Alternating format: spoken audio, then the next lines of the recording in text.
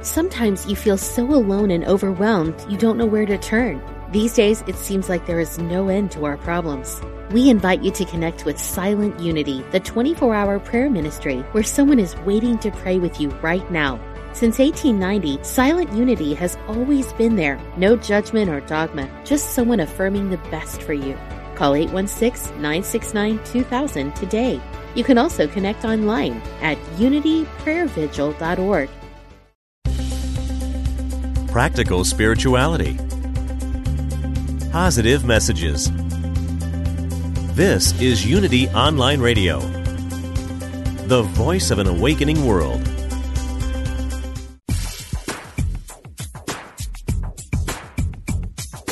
Welcome to World Spirituality, exploring the unity within all cultures and faith traditions, with your host, Reverend Paul John Roach.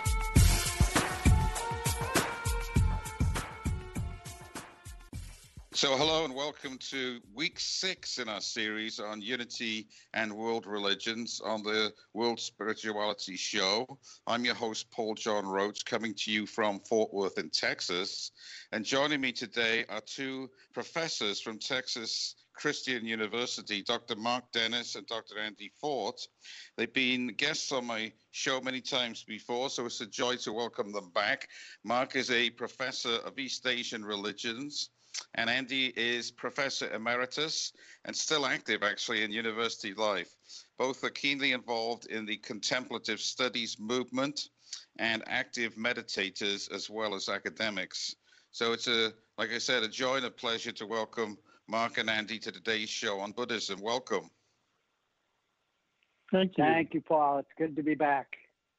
Well, you know, we've been discussing the way in which the various religions fit in, the commonalities and some of the variations between a particular religion and the unity way of looking at things. And so here we are on Buddhism. So thank you for bringing your expertise on that. We've been looking at the basic 5 principles of unity, the core truth principles, and seeing if there's correlation between those and the systems we're looking at, in this case Buddhism. And so let me sketch out very quickly the 5 principles, and we can go from there. And we don't have to limit it to the 5 principles. There's many other teachings, of course, but that gives us a sort of a core idea. So the first principle is there's one presence and one power in the universe. That's God the Good. So it's the unitive idea. There's one presence. The second spins off from that is if there's only one presence, then we are part of that. So we are inherently good. We're inherently divine as human beings, and we could extend that probably to all sentient beings. The third principle is what we call the law of mind action, the formative power of the mind, the idea of karma, I guess, to a degree, cause and effect. The fourth principle is affirmative prayer. And then the fifth is none of these work unless you're willing to put them into practice in your life to live from those core principles and understanding that comes from them. So there you have it. And the first thing we could say is there is no God as such in Buddhism, is there? So, we're dealing with a system that doesn't necessarily spend a lot of time analyzing the nature of God, though it's kind of has a negative way of approaching the divine in the sense that, it talks about the ultimate being emptiness, right?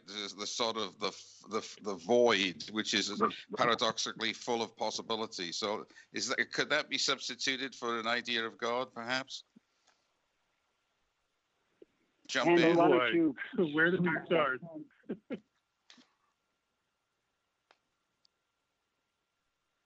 We'll start somewhere because, dead time is a horrible time on radio. That was the void we were giving you. Okay.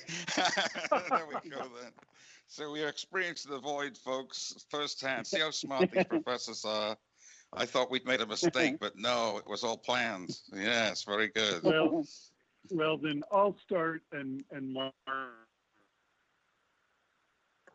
So one of the things about talking about an entire religious tradition is real hard to make a generality, particularly in Buddhism, because the irony is that while if you talk about what the Buddha and some of the most interesting philosophers talked about, you were dead on about not being a god.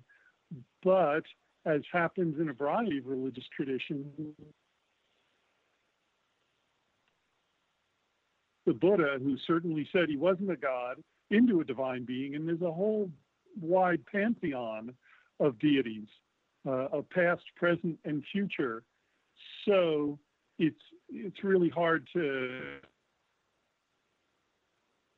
There isn't a God when millions and millions of Buddhists have worshipped not just one, but a variety of deities.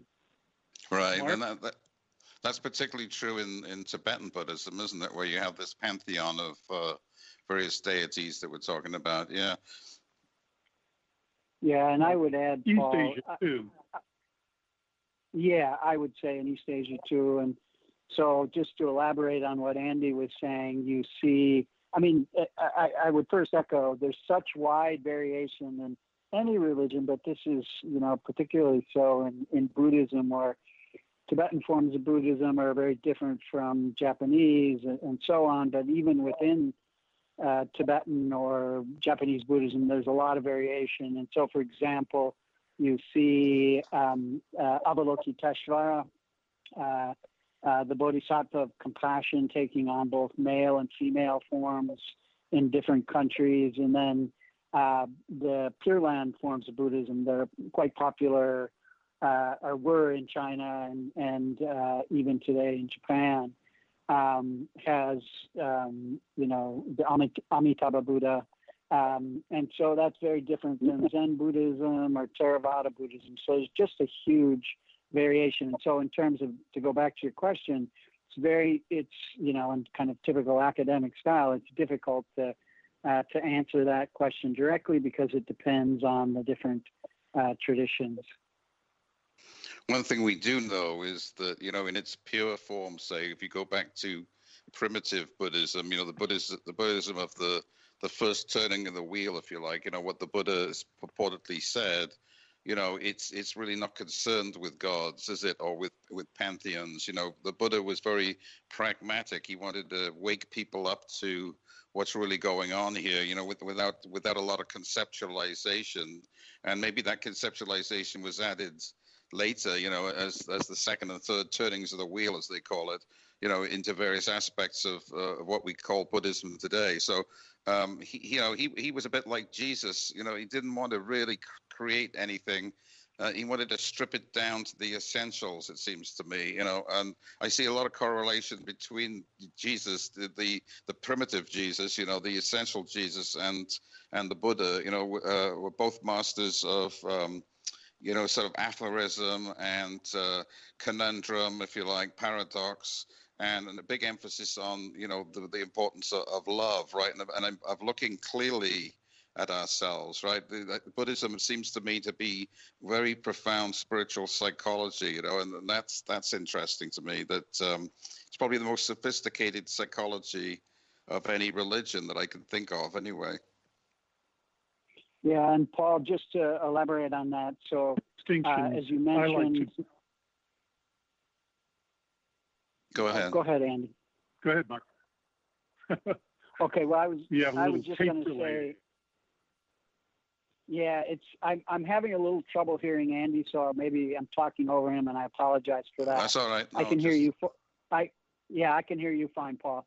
But I was just going to say that, as you mentioned, Buddhism develops over time, like any religion, and there are these so-called turnings of the wheel of Dharma, and this deconstruction is a very common kind of philosophical move in Buddhism, where this is the idea of looking at all phenomenal existence, whether it's a physical object like a chariot, or an idea like democracy, or the self that we construe to be substantial and enduring, and kind of taking these things apart. And so this is a crucial element of Buddhist thought. And Andy and I are just finishing teaching a course which is on mindfulness. And we just, maybe 3 or 4 weeks ago, we had our students do an exercise that highlights this how it focuses on our notions of the self by looking at this word I, the letter I, the I that we say constantly in our daily lives. And we gave background on how Buddhism and Hindu philosophies looked at this notion of self through the lens of the I. And I think that's valuable here because you were giving a comparison of Jesus and Buddha, and it's important in the context of Buddhism to understand the Buddha, coming out of a particular religious and philosophical context where he's responding to, notions of the self and liberation that come out of Hindu schools of thought. And maybe Andy now has some things to add to that. Well, I was going to add, making the distinction between a kind of focus on doctrine and a focus on ethics, because what you find in religious traditions, often when you drill down on the doctrines, they begin to seem pretty different. Like Jesus definitely believed in a God, Abba, and the Buddha certainly had reservations about that and talked about karma and rebirth in ways that we don't have a record, Jesus talking about it. But if you look into the ethics of, not harmful like you wish to be treated, and kind of a standard ethical behavior across cultures, there's a lot of similarity there. Right. Yeah, very much so. And this idea that we're all everything's interconnected, the dependent origination or whatever, which is quite a big system. We can't get into all the details of that, but everything is related to everything else, and it's difficult to separate it out. There is no separation. Everything is part of the flow. Is sort of a Buddhist idea, isn't it? And so therefore, looking at the I, is there really an I? Let's trace it back to, how did that arise? What are the elements of it? And the Buddha talked about the aspects of the aggregates of our personality and our being, and tracing it back down to emptiness, to this spaciousness, this boundlessness, which to me is very beautiful, because it's the idea that, you're into that place beyond thinking, beyond trying to fix anything, simply allowing the magnificence to be present. And I know the Theravada tradition, which is sort of the elder tradition, closer to the beginning of the Buddha's life. It doesn't emphasize Buddha nature so much. The sort of Mahayana, the second turning of the wheel that sort of emphasizes that, but there is this concept, isn't there, that there is what the Buddha did, I can do too, right? That I can awaken to my essential nature as well. So that would fit into what we talk about in unity, having the Christ within us as well. It's not just in Jesus.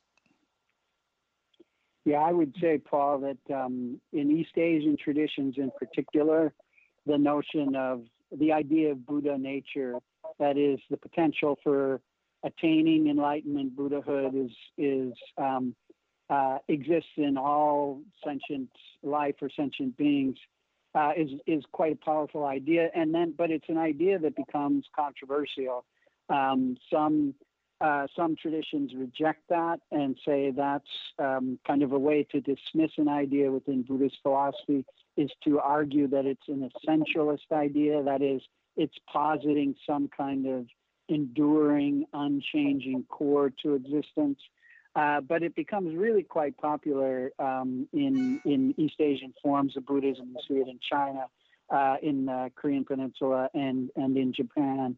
Although in Tibetan traditions, there was a school that professed this, the Jonangpas, and they were criticized for this. And so it's an idea that's really quite interesting in the development of Buddhism, but it's not universal.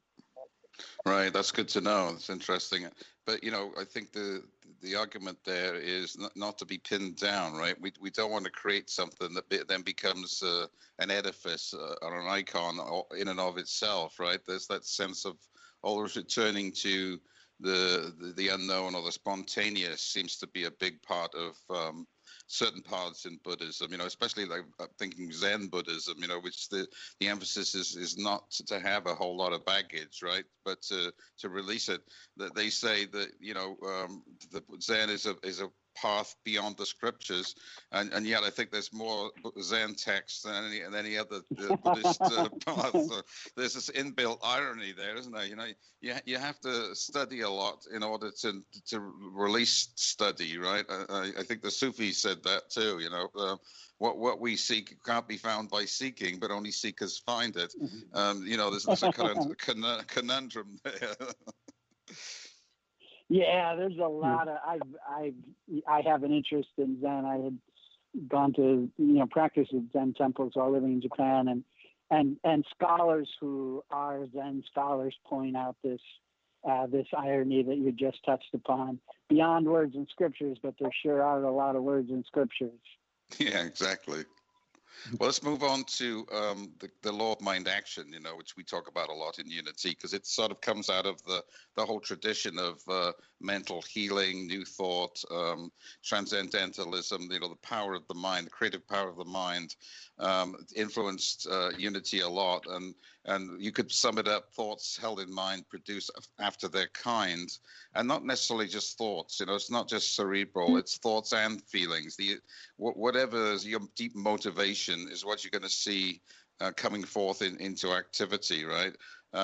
Is that an idea? I know they talk a lot about karma and where your consciousness is in Buddhism. So how does that all fit together? Andy, did you want to start? I'm a little Johnny One Note here about how complex that is.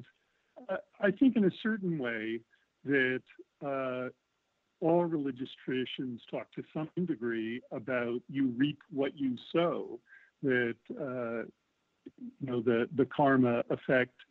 But again, when you drill down, there's more. Or to some degree, again, how we create our own reality. And that's a fine dance. Yeah, it is. Optimistic if they're willing to. I'm sorry? Now you're going in and out a little bit, so I'm trying. Keep going. Oh, okay. I'm sorry. And I was going to say, some people have a really positive attitude, go for it, and they will create a more positive reality than people who are really negative. You don't have to be too mystical about that. Right, exactly. I think the danger is where, you do one thing hoping that everything's going to work out perfectly, as a result. If I'm holding thoughts of prosperity, I better have $1 million by the end of the week or whatever.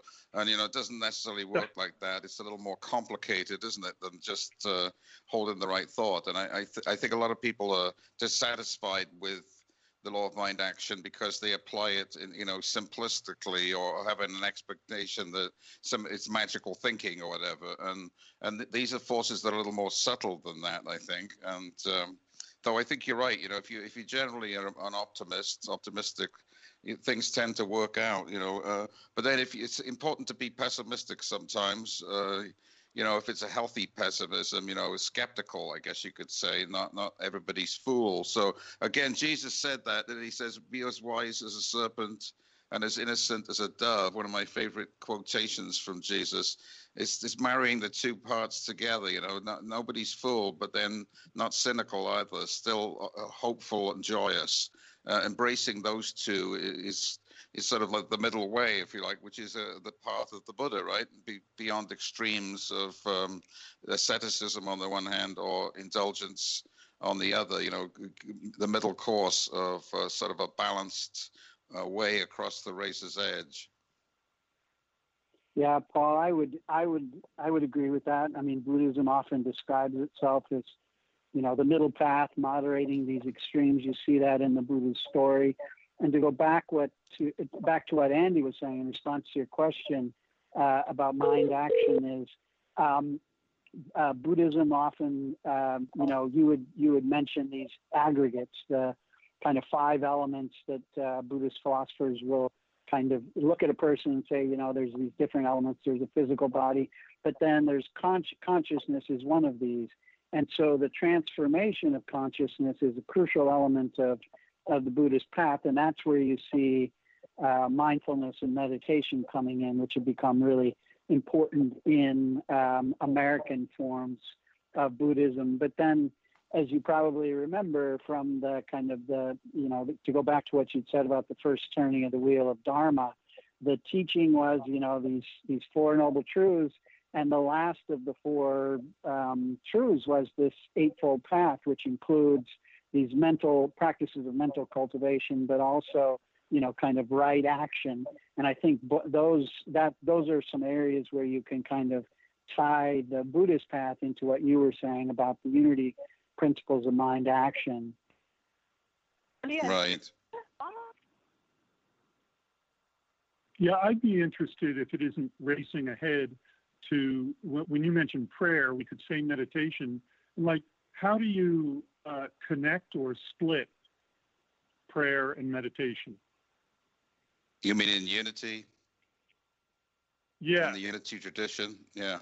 I think they can be sort of melded together to a degree, especially unity's form of prayer is a little more meditative than more traditional prayers of beseeching or whatever, or supplication, because we did make a distinction between begging God and aligning with God. If we're one with God, essentially, then we don't need to be begging, because that speaks a sense of separation. And so we prefer to align with, and affirmation, affirmative prayer seems to work better in that regard.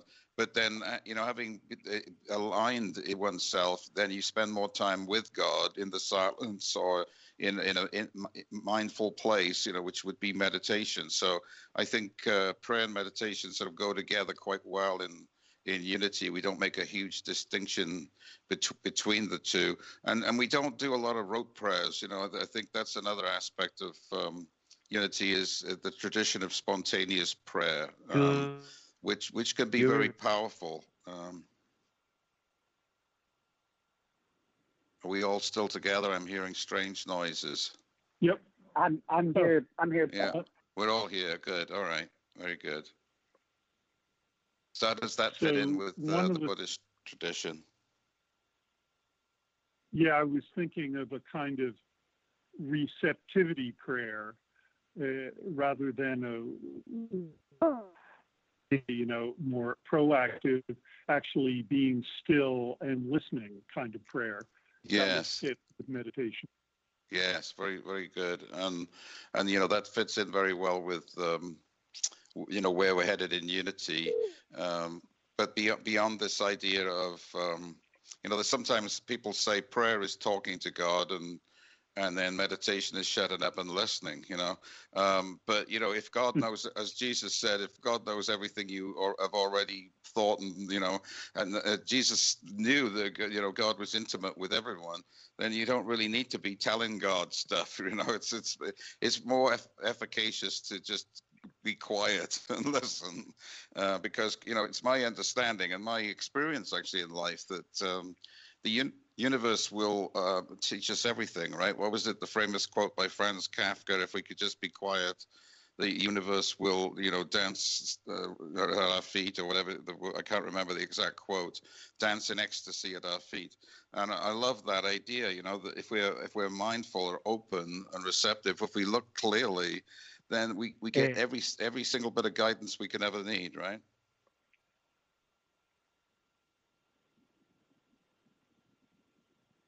Yeah, Paul. Mark, do you want to? Yeah, that makes sense to me, Paul, what you just said. And I would just add to what Andy was saying about with prayer. I mean, within Buddhism, you see a lot of different kinds of practices coming out of meditation. So we were talking a little bit about Zen. You also see, kind of visualizations. But then you also have, for example, I mentioned before the Pure Land tradition, the recitation or the remembrance of the name of the Amitabha Buddha, who rules over the Pure Land.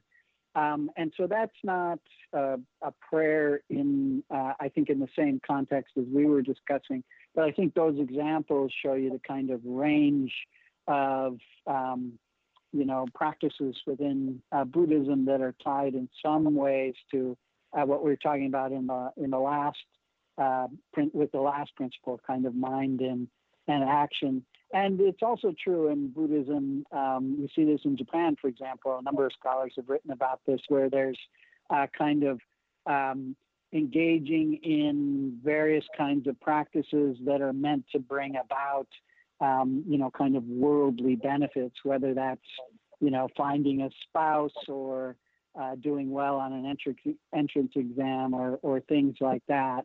So within the context of Buddhism, there's a lot of kinds of practices that would be related to what you're asking about.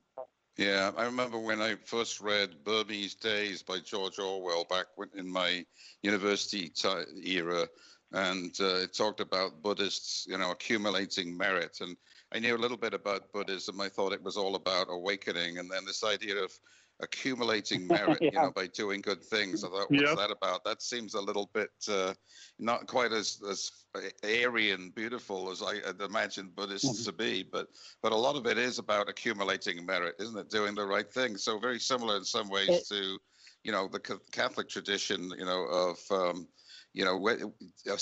being seen to do the right thing. At least historically, that's been the case. I don't want to besmirch Catholicism, but there has been that tradition. We go into the break. It's time for a joke. Well, I think Go ahead. No, I was going to say, I think it's fair to say, as a scholar has, that everybody's doing get what you want Buddhism. The question is, do you just want a benefit or do you want nirvana? Right, there we go. And on that note, let's take a break. Cogitate that, folks, while you listen to these messages from Unity. Do you want stuff or do you want to be free? And we'll come back in a few minutes to talk with Mark and Andy. Join us then.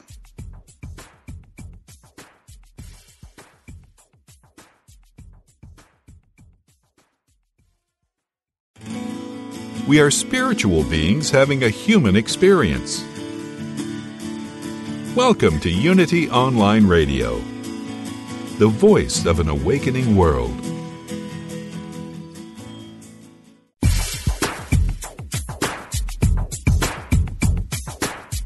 We now return to World Spirituality with Reverend Paul John Roach. All right, welcome back to today's show on World Spirituality. This is week 6 in our series, Unity and World Religions, and we're looking at Buddhism today. And we have Professors Andy Fort and Mark Dennis here with me. We've been looking at the nature of God or non-God in Buddhism, the extreme variety of Buddhist traditions. It's hard to pin things down. The fact there is Buddha nature, or maybe there isn't. And the idea that, yes, there's a connectedness to everything, which would fit well with what we talk about in Unity is the law of mind action. The thing I like about Buddhism, which I also like about the early teachings of Jesus, when I say early, before it was encrusted with other ideas, even the gospel writers sort of twisted some of Jesus's ideas and teaching. But the primitive idea is that you just release, let go, stop accumulating things, not just physical things, but ideas around something, and have a direct experience. I remember, here's the joke. Jack Cornfield said about the various forms of Buddhism, which is sometimes called vehicles, the Hinayana and the Mahayana tradition, the little and the great vehicle. And he said, little vehicle or big vehicle, all vehicles will be towed away at owner's expense. And I've always liked that one, because ultimately, all these concepts we have around something will ultimately be towed away. And I want to read this short statement from Rigdzin Yingmei Lingpa, who was, I believe, a 18th century Tibetan master, and get your feedback on this, because it's one of my favorite statements. I often read it pretty much once a day, and it says this: the pith essence of the great perfection is to dwell in the natural radiance of all that occurs, at one with actions, energies, and thoughts, and beyond all contrived boundaries of view and meditation, at ease in the naked clarity of the present moment. To me, that sums everything up in a short statement. I love it. What do you think? Yeah, I'm like that all the time. What's that? Oh, you're there I'm all like the time. that all the time. You're in the naked clarity of the present moment. I knew you were, Andy. Yeah, no, that's right. Right. That is a goal devoutly to be wished. Yeah. Yeah, that's a very nice quote, Paul. The great perfection. Yeah. Yeah, which is one of the things I wanted to say that because when I hear myself as kind of as an academic saying, well, there's all these different aspects of Buddhism or Christianity or Hinduism or whatever, that I think, to be rigorous, that's absolutely true. One of the things, there's lots of things I like about the Dalai Lama, but one is that he says all traditions have enormous resources. And he says for himself, he said, don't come over to Buddhism unless you really can't find what you want in your own tradition. And he thinks you can if you look. And so that's the cup more than half full about religious traditions. This is a vast array of resources and ways to look for the ultimate. Right. And, that speaks to the generous-hearted nature of the Buddhist tradition, right? This idea that they're not trying to proselytize. Some religions proselytize a lot more than others, but Buddhism doesn't seem to be the one that forces people to become Buddhist, right? And they're going to kill you if you don't. That doesn't seem to be part of the tradition, luckily. Fortunately, it's nice to have a religion that doesn't do that. I'll let Mark address that. Mark has studied that. So one of the interesting things, Paul, is both Andy and I have taught world religions. Beats kind of one of the core requirements at TCU, and I include a section asking students kind of for their views about Islam and Buddhism, and a lot of students, kind of repeat the negative discourse about Islam and, it's terrorism and jihadis and things like that. And then a lot of students think of Buddhism, as kind of the peaceful, meditating monk. And I say, I've been studying Buddhism for a long time, and I know a lot of Buddhists, and that image is true. However, there's also a long history of Buddhist violence, and I actually teach an upper-level course called Religion and Violence, and we cover a number of case studies that detail kind of the violent history of Buddhism, and that can be in Sri Lanka, in Burma today. Japanese Buddhists had, the Zen Buddhists, the group that I am familiar with, they were complicit in kind of creating the ideological justification for the violence against the Koreans and the Chinese. So, as Andy was saying before, as in all, it's always, there's a lot of complexity to these traditions. And so you do have, you have a history of violence in Buddhism, but then you have a vast majority of Buddhists who are just as you described, Paul, peaceful and compassionate and happy. And, that's been my experience with them. I was in Sri Lanka once, and we were, my wife and I had a young child with us, and so we were sitting up front in the taxi, which is in the area reserved for the clergy, and clergy meaning the Buddhist monks. And of course, in Sri Lanka, as in some Buddhist traditions, a monk doesn't become a monk forever. You take it on for a few years and do your stint, sort of thing, a bit like service in the army. and so maybe they're not the most spiritual of people. I don't know, but this monk was really offended the fact we were taking up his space, and he shoved me really hard, and it was a very unpleasant situation. So I've personally experienced a little bit of Buddhist violence. Again, I had this idea they were going to be, doing the namaste and everything is beautiful and all that. But this was not quite quite like that. Yeah. Luckily, I took it with a pinch of salt. I can understand he felt like, why are we there? Whatever. What are we doing? But it was kind of funny. Yeah. No, there's human beings. It's a continuum. Yeah, we're human beings, beings. so we're going to find that everywhere we go. And Indeed. So let's talk about, we mentioned prayer and meditation, and in Unity, at Silent Unity, we have our own a mindfulness and prayer technician that works there. And so we've taken on board that word mindfulness, as have many, right? It's become common parlance now in medical circles. Have a lot of people working in mindfulness studies and practices.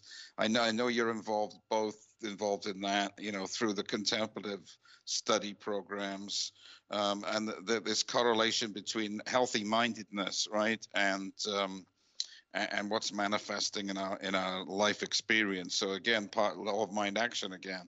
Do you think that mindfulness has become heading towards meaninglessness because it's so overused now? It's a bit like yoga, it covers so much ground, but what does it really say?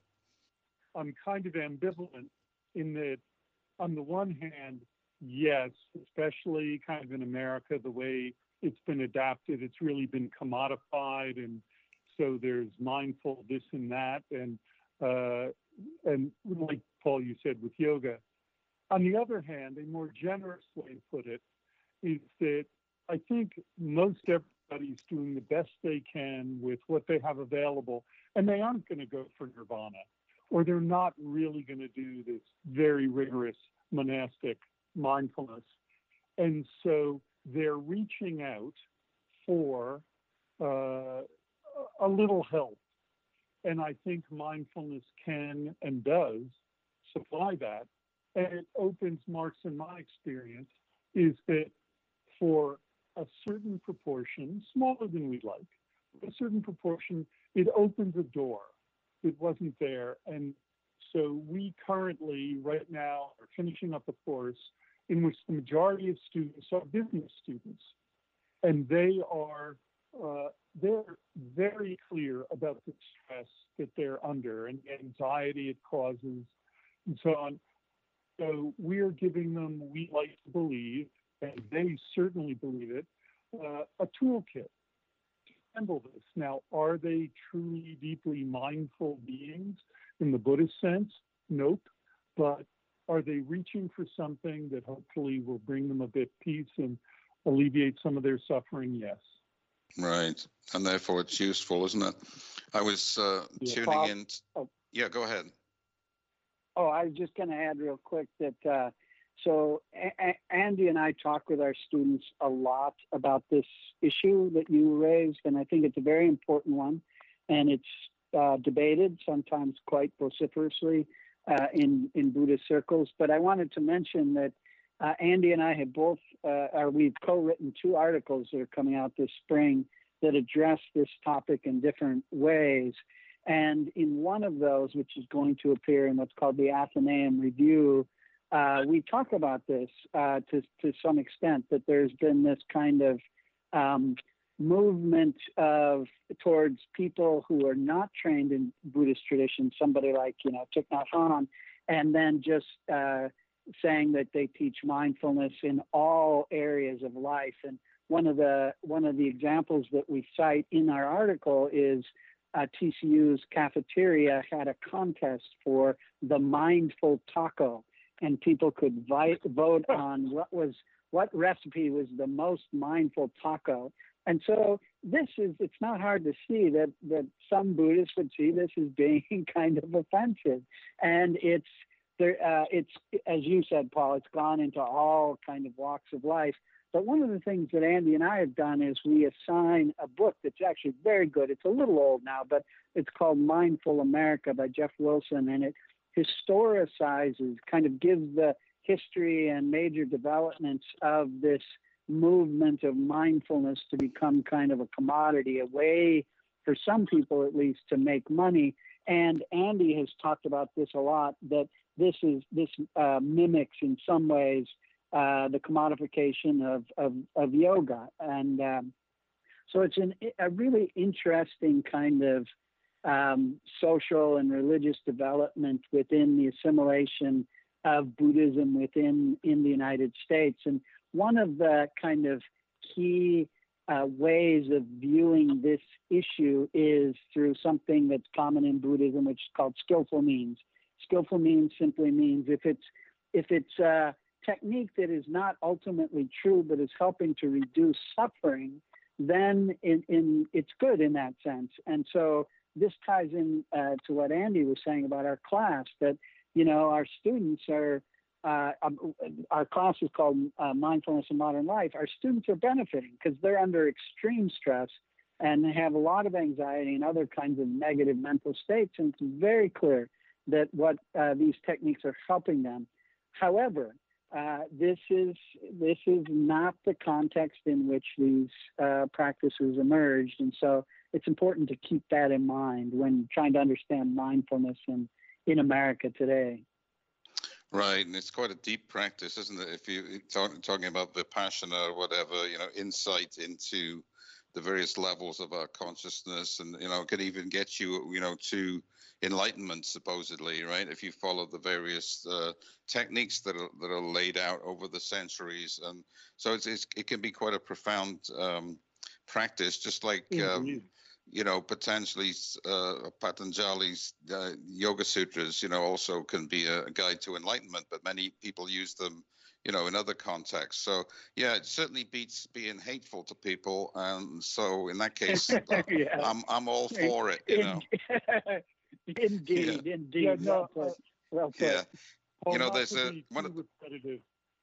Go ahead. I was going to say one of the good things about what we're going through right now is this show airs, in May, the COVID-19, self-isolation, is that we're getting to hear more and more Zoom calls or mixers or whatever means things come to us. And I've been tuning in a lot to a community in Wales called the Community of the Many Names of God, or Scan the Veil, because it's basically a Hindu community, but it's open to Buddhism and Christianity as well. But the various pujas that they have, being put up on video or in audio. And so it's been wonderful to listen to that. But one of the little talks they gave was the teacher there used to tell them, be where you are. And in other words, you sanctify the moment, right? So whatever you're doing, if you're there with it instead of distracted and doing something else in your mind while you're doing the actual activity, if you can be with the activity, be mindfully aware of your presence there, things become very beautiful, right? So it's not that we have to do anything particularly wonderful, special, or different, or even rigorous. It's just noticing what we're doing, and we notice that becomes a graceful thing. And it's, of course, that's a very Zen way of approach too, isn't it? But I love it because it's bringing us to here and now, right? Rather than conceptualizing about, how should I do it? Where am I? What's going on? Too much in our heads. And the Westerners in general, we tend to be too much in our heads. So to be present to what is, to be where you are, can be quite salutary, I think. Yeah, and I think, Paul, that's very true. Go ahead, Andy.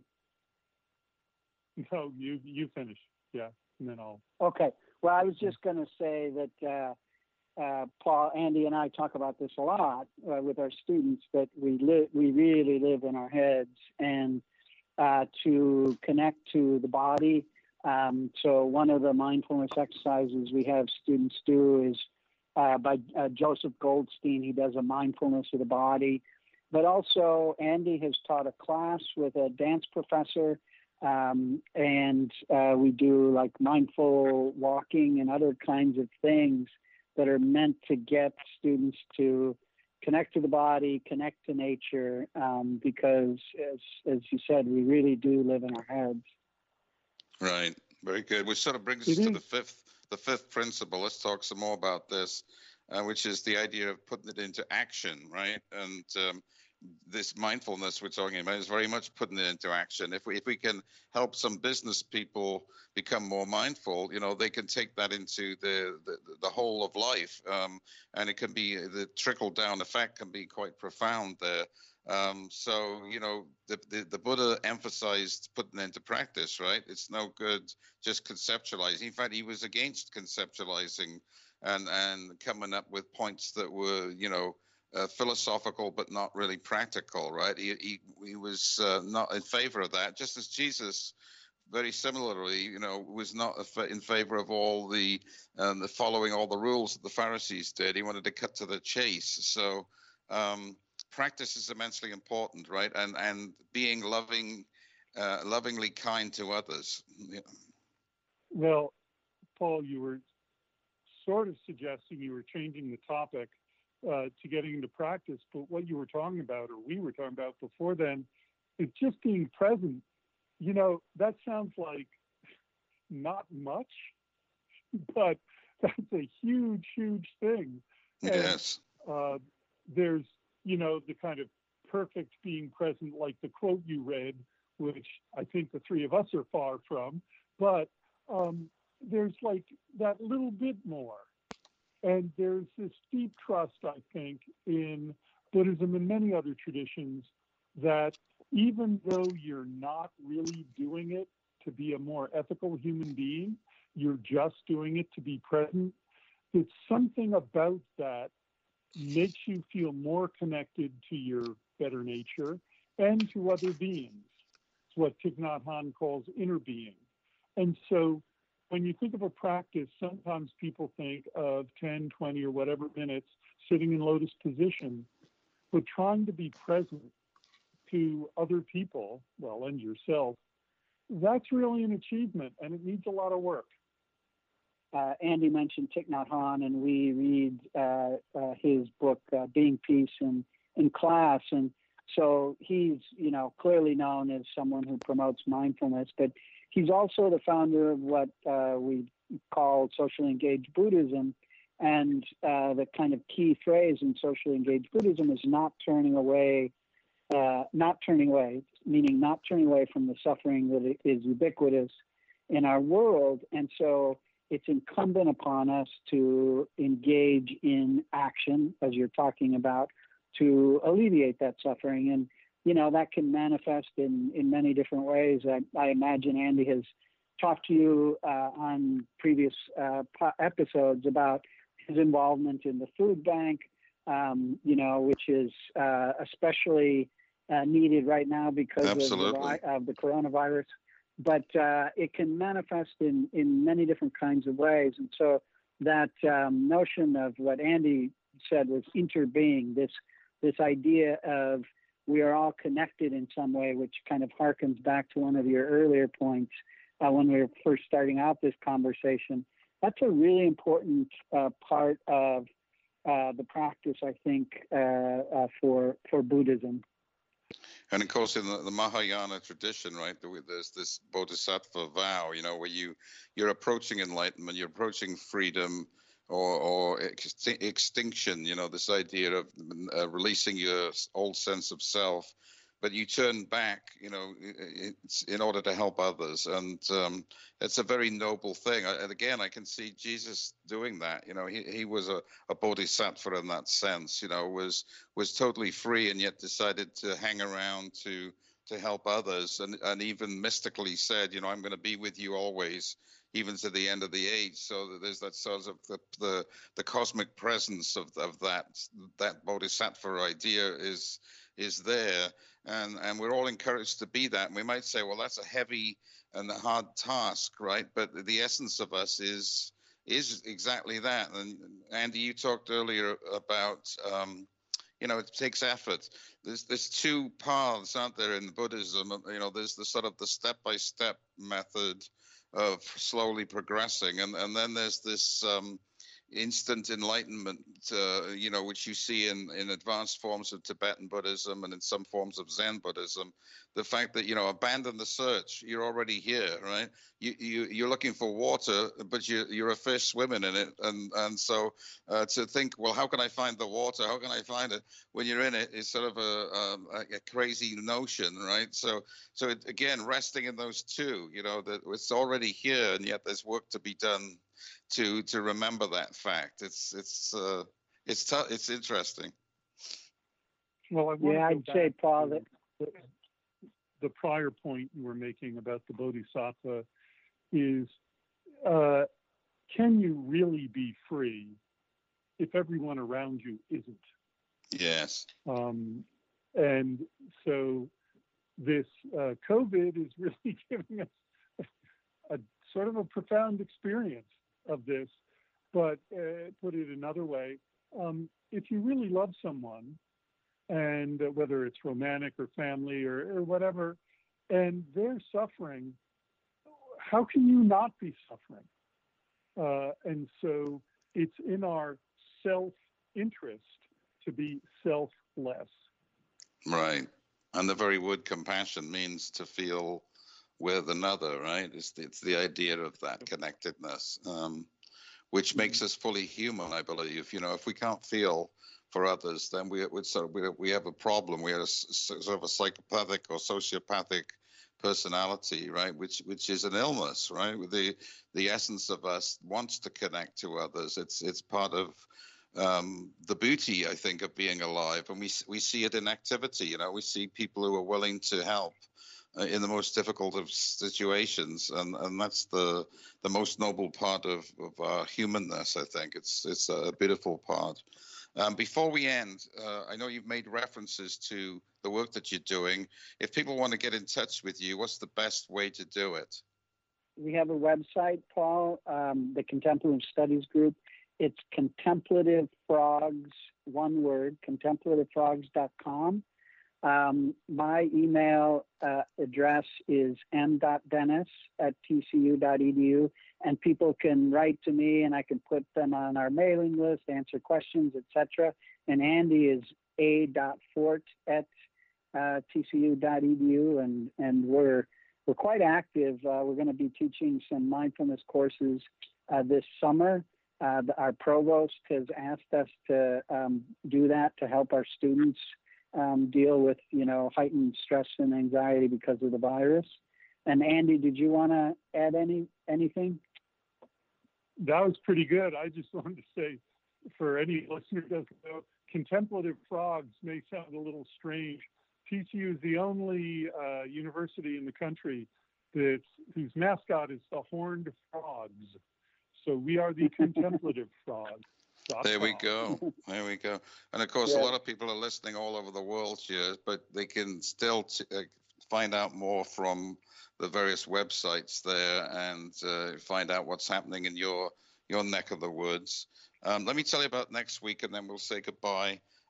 Next week, we explore Taoism. So that should be interesting. The great Chinese philosophy and practice of allowing, and sort of a non-resistant approach, which is quite fascinating. So join us for that next week. Let's see, we got 30 seconds. Words of wisdom from you both to finish up the show. Keep breathing deeply. Keep breathing deeply. That's good. That. All right, very good. So keep breathing deeply. That's our advice. Yeah. That's the advice we're being given. It makes sense to me. Thank you so much, Andy, Mark, for being on the show today. Thanks for having us, Paul. And thanks for listening, folks. Talk to you next week. Take care now. Bye-bye.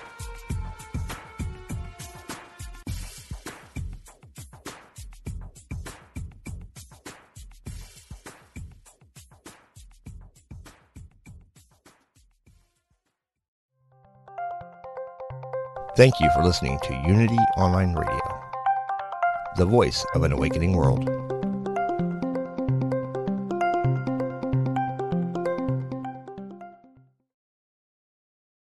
Sometimes you feel so alone and overwhelmed you don't know where to turn. These days, it seems like there is no end to our problems. We invite you to connect with Silent Unity, the 24-hour prayer ministry where someone is waiting to pray with you right now.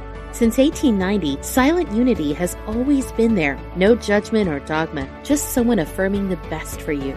Call 816-969-2000 today. You can also connect online at unityprayervigil.org.